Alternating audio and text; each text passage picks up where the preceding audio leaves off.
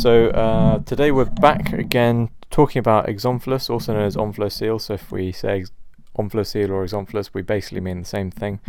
During this podcast, this is one of the classic abdominal wall defects that you see in neonates. And again, we have Mr. Singh, one of our consultants at QMC in Nottingham, to talk us through what that is exactly. So first of all, Mr. Singh, are you able to kick us off with exactly what an Exomphalus is? Thank you very much. Exomphalus are also known as omphalocele. This is a congenital abdominal wall defect where there is a defect where all the three layers of the abdominal wall are missing, which means skin, muscles and peritoneum over a period of over a distance of the abdominal wall. And this is rather covered with three layers, which is peritoneum, Wharton's jelly and amnion, all fused together. So the defect is basically covered. It is of three types. If it is a very small defect, roughly 1 to 2 centimeters in size, and where there's only a small knuckle of ball in the defect, then we call it a hernia of the umbilical cord. If the defect is less than 5 centimeters inside, we call it omphalocele minor or Exomphalus minor. And if the defect is more than 5 centimeters in diameter, we call it omphalocele or Exomphalus major. The way Exomphalus is different from gastroschisis is that the ball contents or the herniated contents, which could even involve the liver, they are covered with a 3-layer covering. And also it is associated with a lot of congenital abnormalities. And just going back to that with 3-layer covering, so gastroschisis, there's no covering, essentially. In the gastroschisis, you have a 1 to 2 centimeter defect toward the right of the umbilicus through which all the mid-ball herniates out. You never have herniation of the liver outside, and it is not covered with any membrane. Fine, good. And you were saying there, just before I interrupted you very rudely, that there are some associated anomalies that you get with Exomphalus, and you don't really get that with the gastroschisis. With Exomphalus, you get a lot of other system abnormalities like cardiac abnormalities, which are present in up to 45% of the neonates. These cardiac abnormalities could be VSD, ASD, ectopia cordis, tricuspid atresia, coarctation of aorta, or persistent pulmonary hypertension of neonate. You can also have a lot of chromosomal abnormalities, which can be found in up to 20% of the cases of Exomphalus. Then Down syndrome is known to be associated with the Exomphalus. Then you can get some musculoskeletal and neurotube defects, which are again reported to be higher, and then you get gastroesophageal reflux. Now, in comparison, in gastroschisis, you don't get any of these systemic abnormalities, but you get a lot of intestinal abnormalities in the form of intestinal atresia or even a vanishing intestine from vanishing gastroschisis. Right, and I understand you can have problems, I don't know if you touched on it there, where the superior or inferior part of the abdominal wall also fails to close off properly. So if it's inferior, then it might be like the OEIS complex, so omphalocele, exstrophy of the bladder and perforate anus, and I think syringa and myelina, isn't it? Yeah, you actually get two types of variants. One is called Keffler defects and another is called caudal defect. If the defect is severe at the superior end, we can call it a pentalogy of Cantrell, which is a lethal Kefflic fold defect, which involves omphalocele, diaphragmatic hernia, ectopia cordis, where the heart is lying outside even without any pericardium, and then structural heart defects along with sternal cleft. And then you can get severe caudal fold defects, which can involve the exstrophy and other variants. Perfect.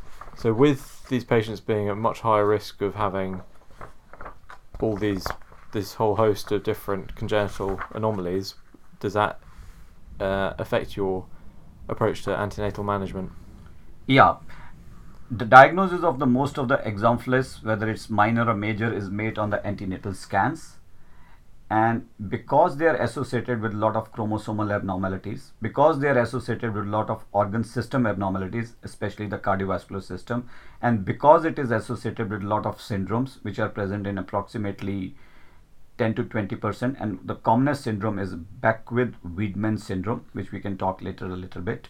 or neural tube defects. So that is why in prenatal period, most of the centers will do amniocentesis, karyotyping, fetal echocardiogram, and if a CNS abnormality is suspected, even a fetal MRI. This is very different from gastroschisis. And if the molecular testing is available in the center, which is available in most of the centers, then you test for Beckwith-Wiedemann syndrome, and that is very important to test. Perfect. And just rewinding a little bit, in our podcast on gastroschisis, you were saying that you get a cauliflower appearance on the ultrasound. Is there any sort of characteristic appearance that you might get with Exomphalus? In Exomphalus, you don't get a cauliflower appearance, but you rather get a smooth sac protruding out of the abdominal wall. And then the people can study various ratios involving the diameter of the sac with the abdominal circumference, with the head circumference, and with the femur circumference. But there is no characteristic studies which validate the prognostic aspects of these ratios. So I'm sure with a lot of these babies that you investigate, a lot of them would end up having these congenital anomalies. So how does that affect your approach to antenatal counselling? Exomphalus needs a very, very detailed and responsible antenatal counseling because of associated abnormalities of the cardiovascular system, nervous system, as well as the syndromes. So you do emphasize to the parents that the outcome of the omphalocele is largely determined by the associated malformations, although it is also determined by the size of the omphalocele, but it's the associated malformation which determine the mortality and morbidity. And the other thing you have to stress is that approximately 30% of the babies can still have associated abnormalities in the postnatal period in spite of extensive prenatal workup, which is normal for those abnormalities. So the baby's been born and basically they've not picked up any other associated anomalies. How would you manage these children? Yeah, these children, I will divide them into two categories. One is a stable child with an intact omphalocele. Another is the unstable child with the omphalocele which is ruptured, which is a very serious situation. So let's talk about a stable child with an intact omphalocele. You put the child in the supine position. You cover the sac with the moist gauze dressing to avoid any desiccation, and you have to be very careful that the sac does not get ruptured, because if it gets ruptured, it becomes a very difficult and complicated problem to manage. You put a nasogastric tube and put it on free drainage and aspiration because you don't want it to distend. Then you send some blood for routine blood tests as well as blood samples for any genetic evaluation. You can do a gentle rectal examination to rule out any anorectal malformation, but more important is to evacuate the meconium. The intravenous fluids are given as maintenance rate through the upper extremity and try to avoid the lower extremity. And this is important because of the surgical repair later on. Prophylactic antibiotics are started, and coming to the investigations, it is very important to do an early echocardiogram because, as I said, these are associated with cardiac abnormalities. And other important difference between them and the gastroschisis is that you do extensive, diligent 24-hour monitoring of blood sugar, and this is done despite a negative Beckman-Wiedemann screening syndrome, because these children are very prone to get hypoglycemia, and it is present in both in small as well as big omphalocele. So the size does not prevent the occurrence of hypoglycemia, and that should be watched very carefully. So these are the things which, and you can do an ultrasound of the abdomen to look for any renal abnormalities, although it can be sometimes difficult and not advised because of the risk of rupture of omphalocele. So as we've already addressed, a lot of these children will have cardiopulmonary issues. So how is this going to impact on your management of these children? Absolutely. You always do an echocardiogram beforehand, and then you divide these kids into two categories. One is the one with a significant cardiopulmonary morbidity, and one without significant cardiopulmonary morbidity. Along with that, the other determinant factor is that what is the size of the omphalocele and what is the size of the abdominal cavity. So depending upon that, you have a different management algorithm. But the main goal is to close the defect in an expeditious manner with least number of procedures and minimize any iatrogenic morbidity. So if you have Exumphallus minor or you have omphalocele of the cord and there is no significant cardiac abnormality, you take them to the operating theater after or within 24 hours and you do a primary closure. Now the challenge comes in omphalocele major, and that is where you have to ask the three questions. Is there a cardiopulmonary morbidity? What is the size of the abdominal cavity, and what is the size of the viscus which is outside the abdomen, and whether majority or part of the liver is herniated outside. And I understand the liver is particularly friable in neonates in particular, isn't it? That is a very important question. The liver is friable and the membrane is very stuck to the liver, and it is very easy to injure and cause bleeding while separation of this membrane from the liver, from the Glisson's capsule of the liver, or if you're not careful, especially in the upper midline, you can even cause a fatal or serious injury to the hepatic veins of the liver. So if you aren't able to perform a primary closure, what are your other options? If there is a significant cardiopulmonary morbidity and there is a huge disproportion between the abdominal cavity and the contents in the omphalocele, then you go for the technique which is called escharization, where you don't operate but paint the sac with various agents, and most common being silver sulfadiazine, which is used these days, and wait for 2 to 3 months for the eschar to form, and then the skin slowly grows over that eschar. Then you have a skin covered huge ventral hernia which you repair at the age of 1 to 2 years depending on the circumstances. However, if there is no significant cardiopulmonary morbidity and there is not a huge disproportion between the abdominal domain and the contents which are in the omphalocele, then you go for either primary closure or a stage closure. You mentioned earlier that some of these patients have a ruptured sac. So what's the management going to be there? Ruptured sac is a serious thing because now you are committed to surgery, and it is going to behave like a gastroschisis with lot of risk of hypothermia as well as fluid and electrolyte losses from the evaporation from the extruded intestine.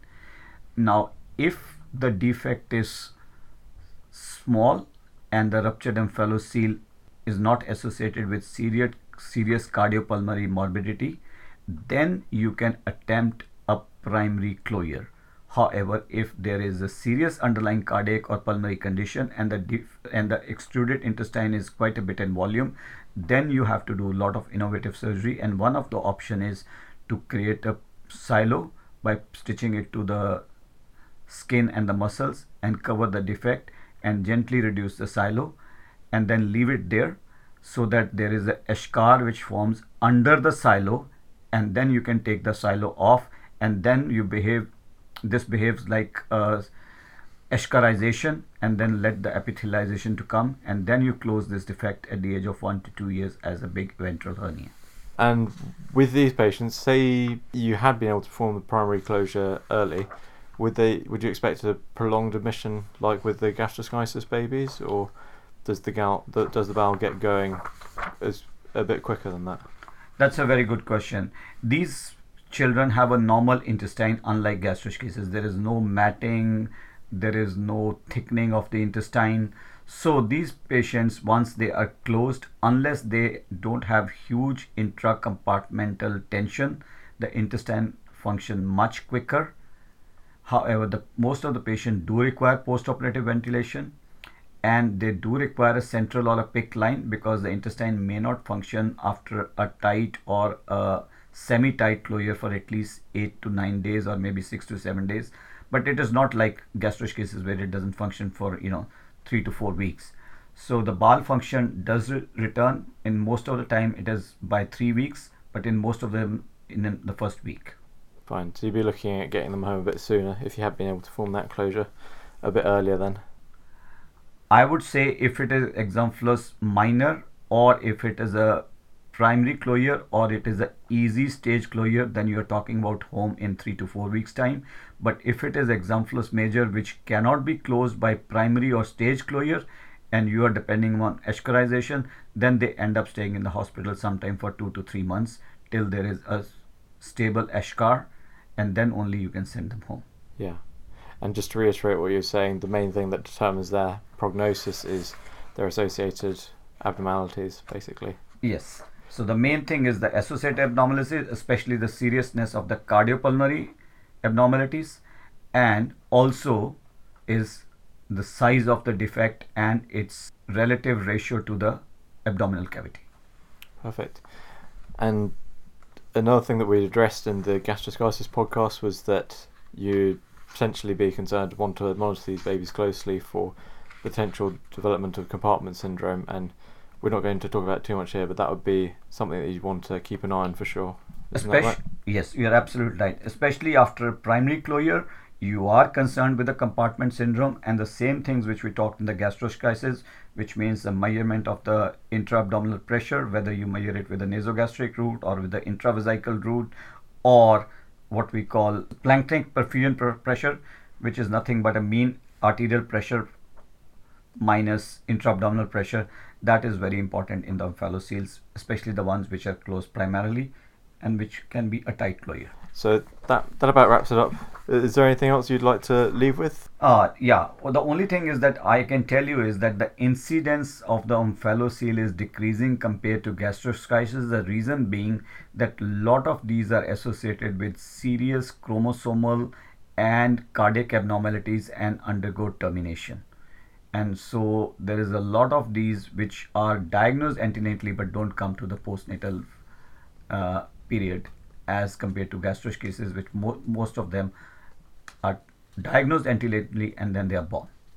Thanks so much. So obviously a lot of these things require a bit of a visual aid, so we will be doing a PowerPoint presentation with the voiceover if any of that hasn't been completely clear. But thanks so much for your time, Mr. Singh, and look forward to the next one. Thank you, David. Thank you for listening to another podcast brought to you by School of Surgery. Remember, you can follow us on Facebook at School of Surgery, on iTunes, on Podomatic at schoolofsurgery.podomatic.com, and finally by searching School of Surgery on YouTube. Thank you very much, and see you next time.